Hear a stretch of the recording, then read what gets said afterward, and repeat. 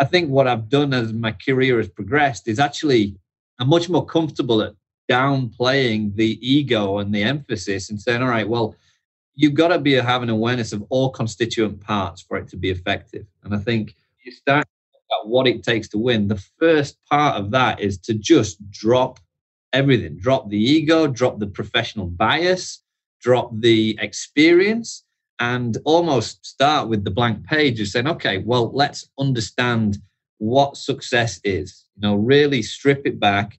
And then we go down this whole process of reverse engineering, which is very cliche. But, at the end of the day, it's about looking at all the constituent parts. Now, I always talk about, the investment and the return of investment. And that's, to me, is high performance and success.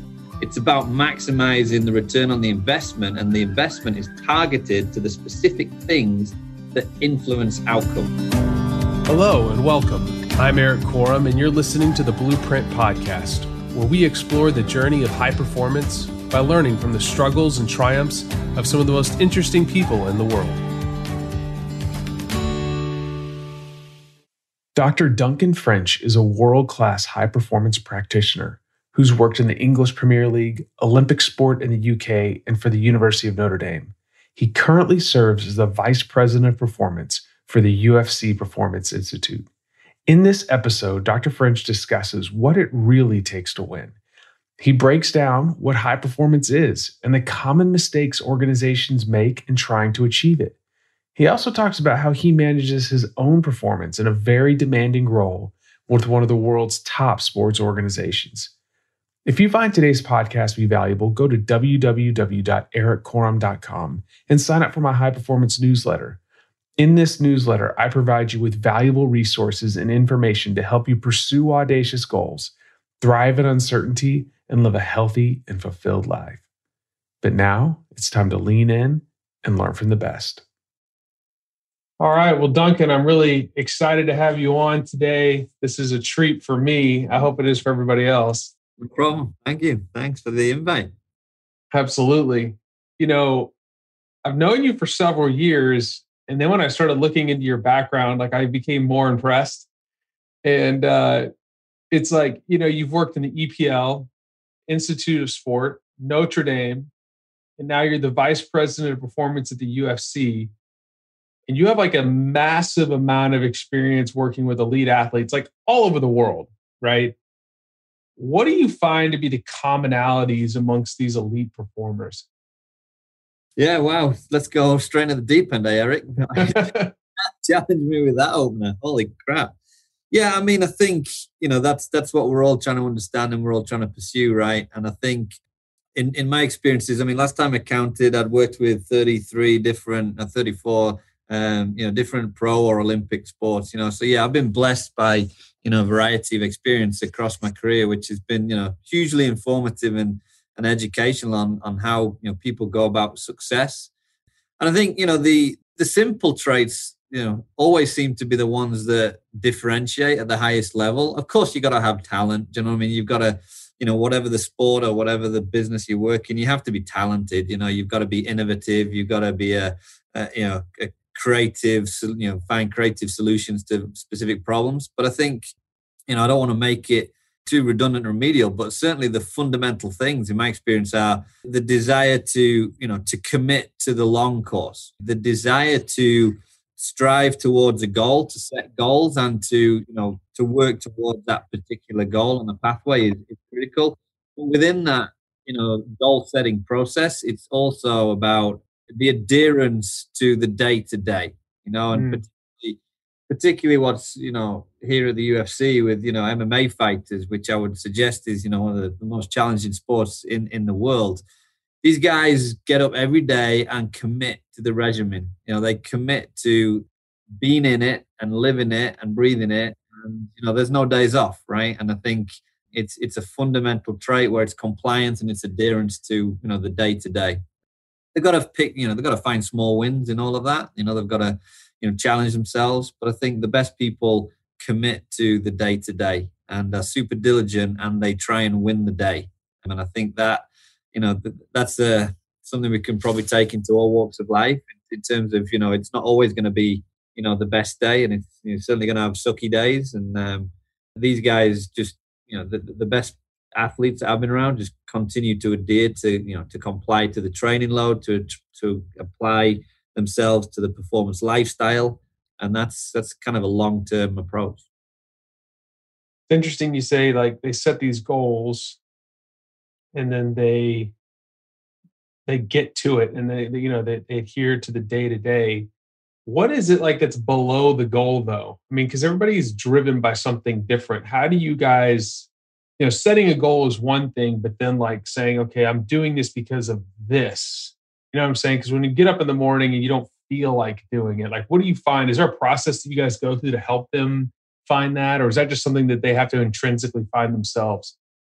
Well, I think intrinsic motivation is important, but I don't think that every world class athlete is intrinsically motivated. So there's a lot of athletes that are extrinsically motivated, all right, and that's what's amazing about human beings, right? Is we've got to figure out how we press the buttons, for want of a better term, and emphasize that. There's nothing wrong with being an extrovert and wanting external effication from people observing or recognition or whatever. Like, if that's what it requires, then we've got to figure out how we do that.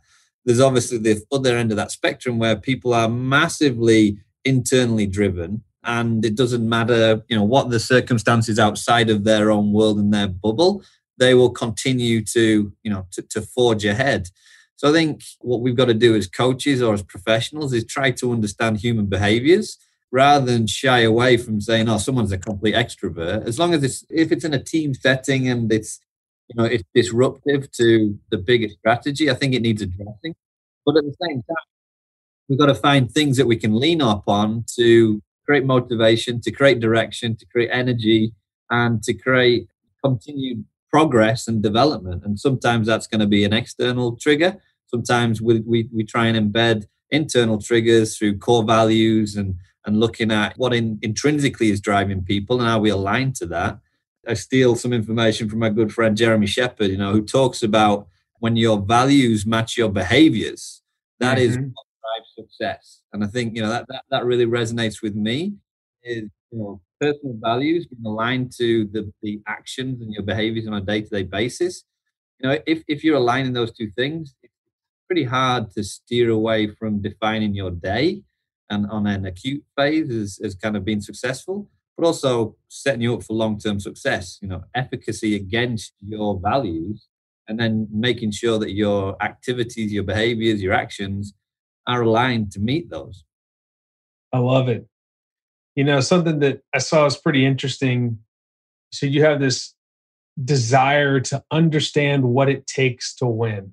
Now that's a huge desire, especially in sport, but in life in general. So how do you go about understanding or determining what it takes to win? That's in one of the 35 sports that you've worked with.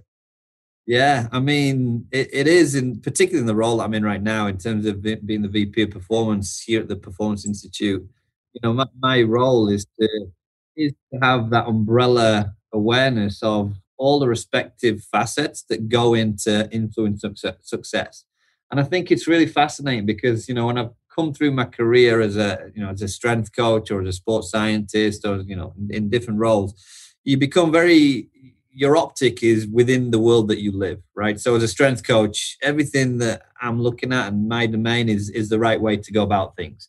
If I'm, a sports scientist, I'm looking at a particular thing, and you become very tunnel vision. You become very kind of discipline centric in what you're trying to achieve. I think what I've done as my career has progressed is actually I'm much more comfortable at downplaying the ego and the emphasis and saying, all right, well, you've got to have an awareness of all constituent parts for it to be effective. And I think you start at what it takes to win. The first part of that is to just drop everything, drop the ego, drop the professional bias, drop the experience, and almost start with the blank page of saying, okay, well, let's understand what success is, really strip it back. And then we do, we go down this whole process of reverse engineering, which is very cliche. But, at the end of the day, It's about looking at all the constituent parts. Now, I always talk about, the investment and the return of investment. That to me is high performance and success. It's about maximizing the return on the investment, and the investment is targeted to the specific things that influence outcome. Now, that outcome, just taking something arbitrary, might be very, very small. It might be someone's daily routine. It might be someone's interpretation of an exercise versus a different exercise. It can be something very rudimental. At the same time, it can be something pretty gross and vast in terms of, workload as a paradigm, like how much volume of work are we doing? That's a pretty big conversation. It might be a scheduling or a periodization conversation. So I think when I talk about what it takes to win, it's about getting into the granular levels of understanding the different component parts that influence outcome and making sure the work that you put against those respective component parts is maximizing its efficiency or its transfer to make an impact on the desired success. Man, this is hard. And I remember coming to meet you soon after you took the job. I think it was in a short period of time, and I was in your office, and you had this like decision tree wrapped around your entire room. Right. And it was like the beginning, I think. Later on, when I saw that document that you made forward facing, I'm assuming that was kind of the beginning or part of that process where it was like, if this, then that, then this, then this. I believe, and I don't want to put words in your mouth, but like there are ways to do this low tech, like really low in any organization. There's things that you can solve. But at some point, does like these new tools that we have, like machine learning, really come into play to help you parse out all the components of travel and stress and eating and weights, and you see what I'm saying? Yeah, absolutely. And you make a really valid point. Actually, it's got to start with the low tech, and I would say that's absolutely the first place you need to go. So don't be put off by the perception of what it takes to understand all the intricacies. At the end of the day, the best conversation to begin with is with the athlete themselves. Like, what do you feel that you do and your behaviors and your practices and your mindset that you think influences the outcome of your success? Speak to the coach, do the same thing. To begin with, it's very low tech, and make sure you're canvassing the right information. Of course, what I'm a huge believer in with my background is some objectivity. All right. So wherever possible, and again, that can be at different levels, but we need to try and bring objectivity into the conversation. So whether it's competition data, whether it's historical performance metrics where you can track across time or retroactively look at results or things like that, you're just capturing and gathering information that's going to give you more insight, or more to be better informed to make decisions about how we're going to progress and move forwards. And at the end of the day, that's what this whole thing is. It's about decision making, right?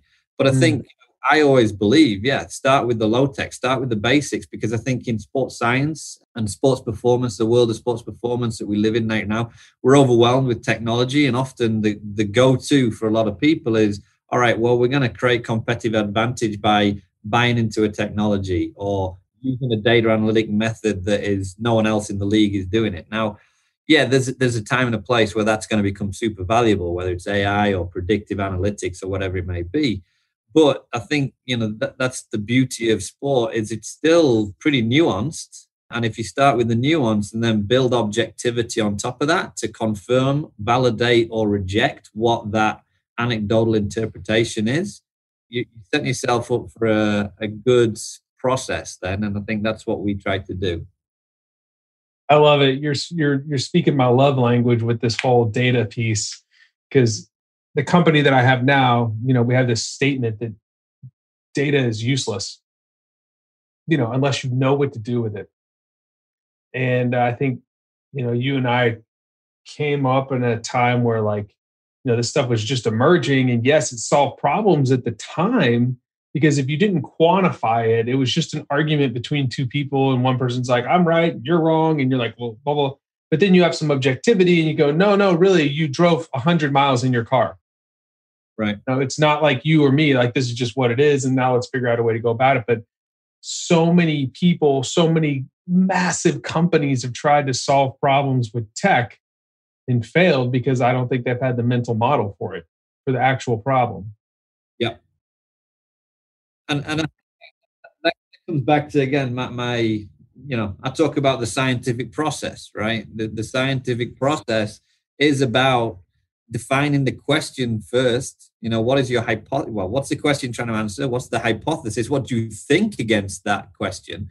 So if you look at that on a sports performance perspective, that hypothesis is kind of like coach experience or coaching eye, or I'm trying to make this guy faster, and I think the best way to do it is change his knee lift or look at his foot contact. Do you know what I mean? So that's that hypothesis in an applied setting is almost the anecdotal coaching perspective.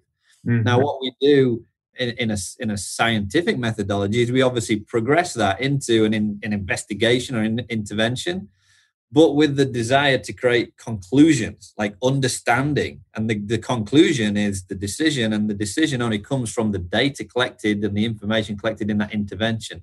So I think it's kind of a rudimental analogy I give you, but that's the way I see it, because my background or my mind thinks as a scientific process from start to finish. In terms of the data, it has to give us a conclusion to then make an informed decision about how we go left or right. Mm-hmm.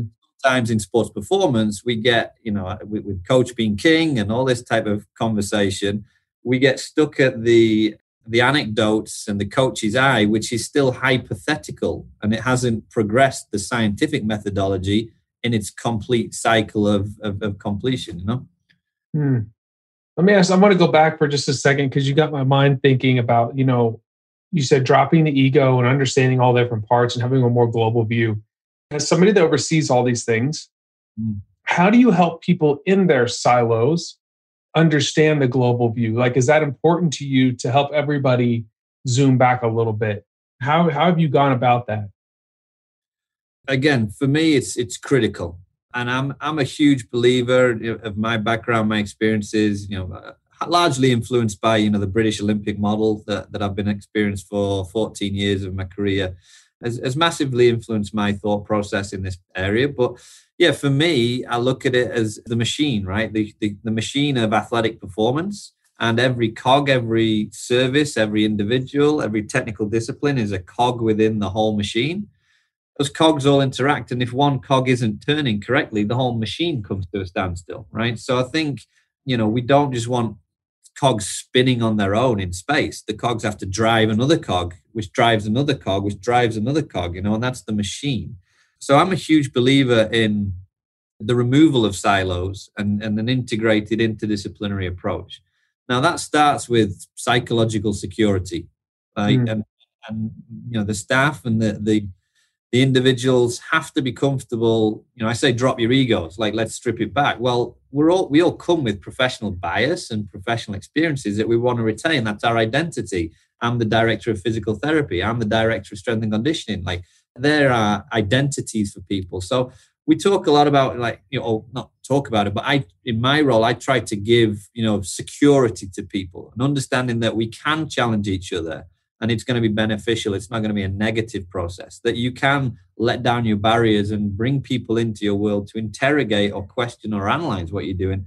And actually, the purpose of that is to promote integration and decision-making and conversation, rather than to say you're doing something wrong or incorrectly.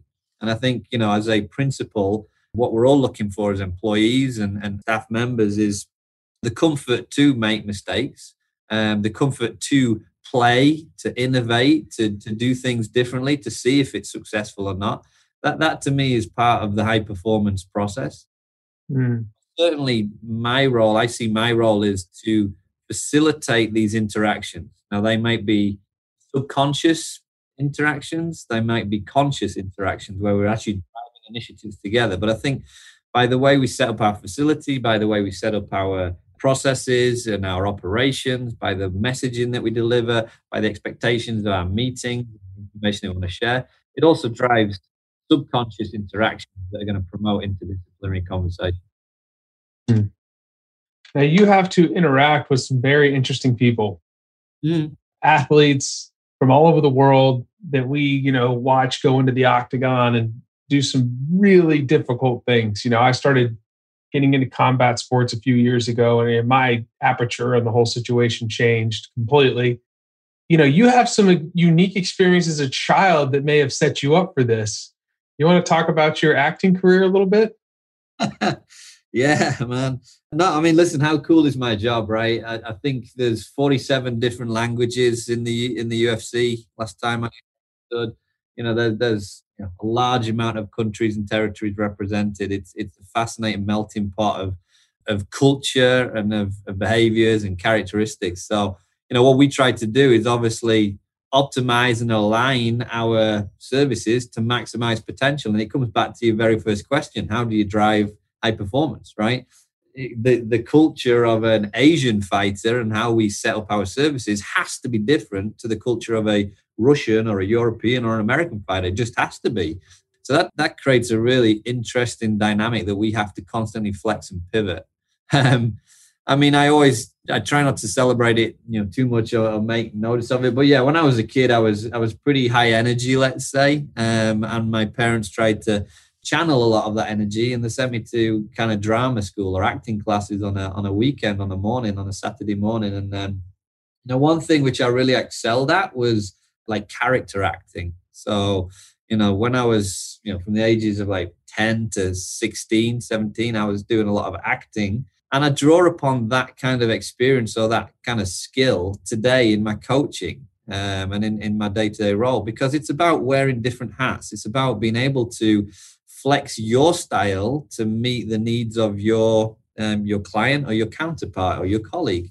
And Dale Carnegie obviously wrote about this back in the day and how to win friends and influence people. But I really looked to my ability, and I'm not a trained actor, like a classically trained actor. I just went to a drama group on a Saturday morning. That's not what you said. You said you were like in all these big films and all this I'm just kidding. But yeah, I mean, I've done TV shows and radio commercials and things back in the day. And, just being able to wear a different personality, a different persona, that allows me hopefully to be a better communicator with executives or front office or with athletes, with coaches, with my immediate colleagues and peers in technical areas, with the media, with people, Joe Blow on the street. We're constantly having to pivot. And if there's only one approach, that one approach might meet the needs of a particular interaction, but it certainly won't meet the needs of a different interaction. So I think that's something which I just draw upon and reference today in my career as, I think it was beneficial to learn how to wear different personas and different personalities. I love it. I think that's so critical to being able to lead a diverse group of people, or just to interact with other folks, is to be able to, in some ways, kind of, I'm not going to say become a chameleon, but likes like, you know what I'm saying? Like chooses like. If you look at like selection processes, people like to choose people like themselves. And so if you're trying to connect with somebody across the pond or somewhere else, it's like a little bit different. I think that acting background is so awesome. That was a really unique thing that I learned about you. One thing we haven't defined is, what is high performance to you? Yeah, I mean, like I say, for me personally, or for me in the professional field? Both. Like, what does it mean professionally, and what does high performance mean to you?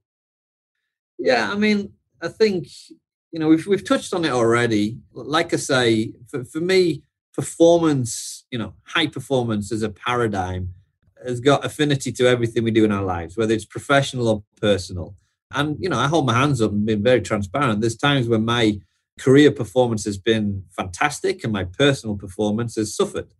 And that still continues, every now and again, day to day here. The stresses and expectations that I'm supposed to deliver on a corporate level. And then, what stuff, the balance is what we're talking about. What overwhelms, the different parts and different facets of your life. So from that, like I say, I've already touched on it. For me, it's about investment and return on investment. So that comes to, day to day health and wellness and well-being. If I invest time to eat well, eat healthy, sleep, go to the gym, go to, jiu-jitsu and practice and be around, a social environment as human beings, the return on that investment is going to be beneficial to me. But if I neglect that investment, there's going to be no return. So if I'm not taking the time to figure out the most appropriate schedule where I can make it to the gym, or I can eat healthy, or I avoid high fatty foods. It's not gonna give me the output. It's not gonna give me the return of investment because I'm simply not engaging with it. Same thing in my career.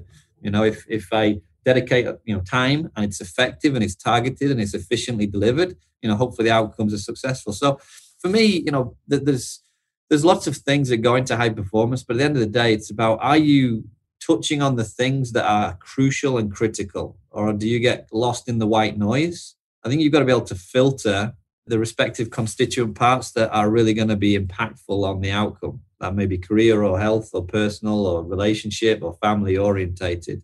And then, like I've touched on, I've spoken to Jeremy a lot on this previously, but the personal values have to come into this conversation of high performance. If we're moving it just for, well, not necessarily, because we do a lot of work on personal values amongst our team here, and any team that I kind of I'm a leader of, I always try to have the discussion around what are our individual personal values and what are the values of our organization and how are they aligned or not. But I think, it's impossible to talk about high performance on a personal level without understanding your values, what makes you you, and then seeing how close or disparate from those values you're becoming. No, I love that. I mean, one thing I try to do is anchor my actions on my values. Right. So, like, if I have to take an action and it's difficult, if I can think about linking that action to what I value, then I'm more likely to persist in difficult times. For you, somebody that, like, the cognitive load on you is enormous. I mean, you author books, you are dealing with a huge organization. Like, what are the couple things that, like, you have, like, that if I don't do this, I'm not at my best? Is it sleep for you? Is it like exercise? Is there like just like a couple things you're like, I have to do this or I'm miserable? Yeah, it's a really great question, because I know exactly when I'm miserable, or know when I'm overwhelmed or I'm burnt out. For me, I'm a very social animal. So if I don't have social interaction, that pushes me down. Mm-hmm. And I always say to my team, like, listen, if you're passing, just stick your head in my office and say hello. Like that, I need that. Right? You're not bothering me. I might be in the middle of something, but I need that. And I think they're aware that I want to interact, I want to converse, I want to be around, and I want to laugh and joke and move away from some of the day-to-day business conversations and just be a sociable animal. So I think when I'm overwhelmed with work, or when I'm writing textbooks or editing chapters or whatever it may be, that suppresses your social interaction, because I'm sat in front of this computer and it becomes very transactional with an electronic device. And I think that's something which I'm really aware of. I think I need, and again, I say this very openly and transparently, I need some external validation. I do, to feel like I've got worth and I'm of value. So I have to somehow, and that's not me. I guess it goes back to me being an actor and wanting to show off and get people's reaction. I think even in my career now, like it really motivates me when I get some sort of validation externally. Now that might be from my team, it might be from my athletes, it might be, all right, I'm trying to write a book or a chapter, and people are going to read this. That's something which I've also noticed that I need.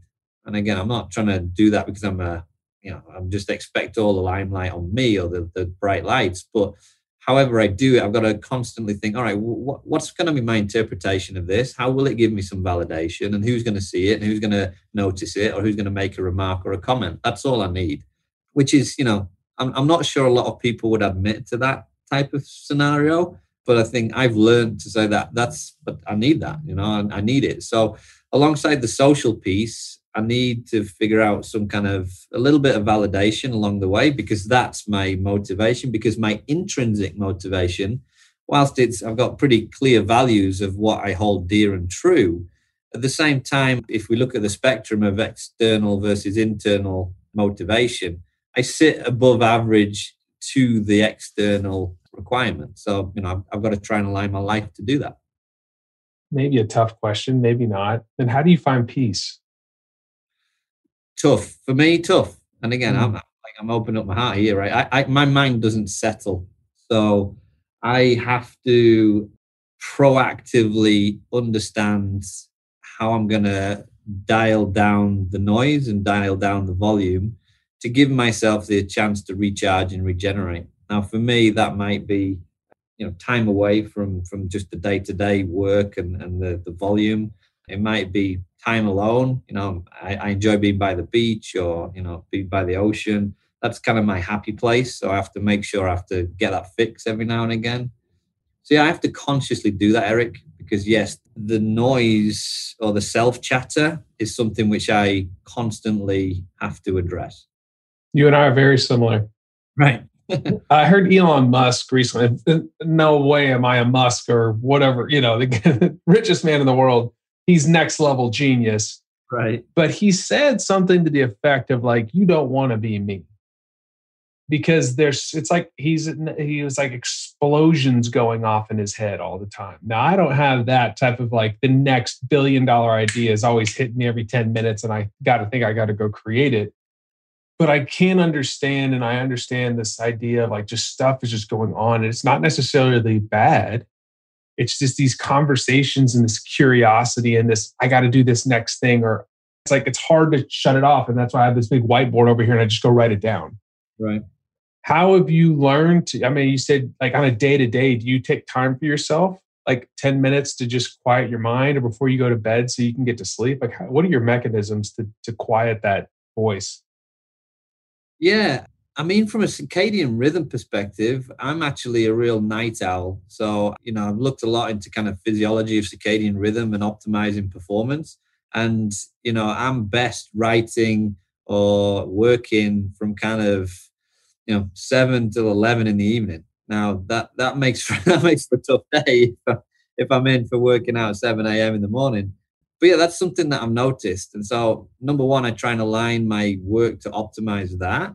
But I've also got to balance that with family time, right? If that's an evening and my wife and kids expect me to be back from work, and I've got to dedicate my time to them, obviously. But yeah, that means that I look at my day and I can look at pauses in the day. I can look at when's the most appropriate time just to be comfortable knowing I'm going to go a little bit slower, or I'm just going to divert my interest and my attention to something a bit more casual for the next 20 to 30 minutes.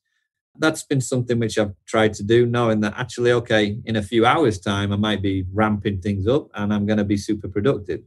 And again, I talked to Joel Jameson a fair bit about, circadian rhythms and optimizing behaviors and things. It's pretty fascinating because we're all driven into this 9 to 5 kind of life of corporate America, but it's not, and particularly if you work in pro sports, and then it's extended beyond that. You yourself know full well from time at the Texans. So, it's an interesting dynamic when you optimize your own performance within a day, and when your energy bank is high and when your energy bank is low. And yeah, that's the time when you kind of got to be self-conscious and be selfish and give yourself the moment. Have you looked into ultradian rhythms at all? So you have a circadian 24-hour clock, and then you have what's called ultradian rhythm. So sleep happens in 90-minute cycles. Right. Well, there's also 90-minute cycles in your day. And so there's a lot of really convincing research around the fact that like we work best in these 60 to 90-minute windows of focused effort with this dichotomous relationship of complete relaxation. Mm. And so that's how we can actually, to improve neuroplasticity or to learn a skill or to really do deep work, like these 90-minute really hard component of times, and then complete like portrait mode, like you completely zoom back, don't look at any technology, almost like you're just taking in the world. And there's some amazing stuff going on. And I've been going way down the rabbit hole on this, and it's helped me be more productive during the day. I do my own 60 to 90-minute sprints. And then it's like, I go as hard as I can, and then I just completely unplug. Right. And then in this ultradian rhythms are super fascinating. So you may want to take a little bit of a dive on that one as somebody that wants to. And then it makes me feel less anxious about not being productive all the time because you can't. Because productivity will fall. And so, and it's also interesting, like at the very beginning of these windows, it takes a little bit of agitation and this noradrenaline to get up for you to kind of get into the zone, so to speak. And you shouldn't feel guilty about it. It's taking me a little bit to get into that, but that's the body's natural mechanism. And then it's like, boom, you're in it. So anyways. Yeah, actually, as you were saying that, I was like, okay, I was talking my language because I'm that guy. Like it takes me 30, 40 minutes to warm up, to be comfortable, to sit and say, all right, now it's go time. I actually need to meander into being productive. I'm not a guy that turns the switch on. I was like, right, I'm just going to turn on the computer and I'm going to go. I'm going to turn on the computer and I'm going to meander around some emails or some websites or some reading. And then it's like, okay, I've been here long enough. I've saturated some of the redundant stuff. Now I can get into my productive phase. So yeah, that really resonates with me because, again, I think it's, I'm self-reflecting. That's certainly something which I wish I was more efficient at, let's say. Yeah, I've been learning about these neuromodulators and how they work in sequence with things like acetylcholine to help target. It's just super fascinating. And now I actually have less guilt.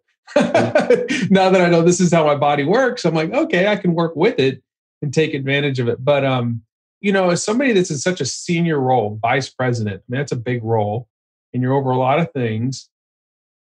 Who or what is investing in you or pouring into you to help you grow?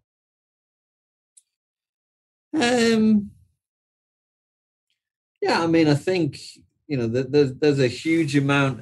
Well, let me rephrase this. Yeah, there's responsibility in what I do here in my role.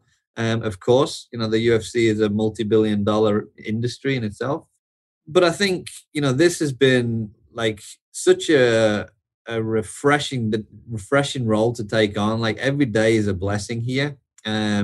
Whether it's the team that we've been able to recruit, which have become great friends as well as colleagues.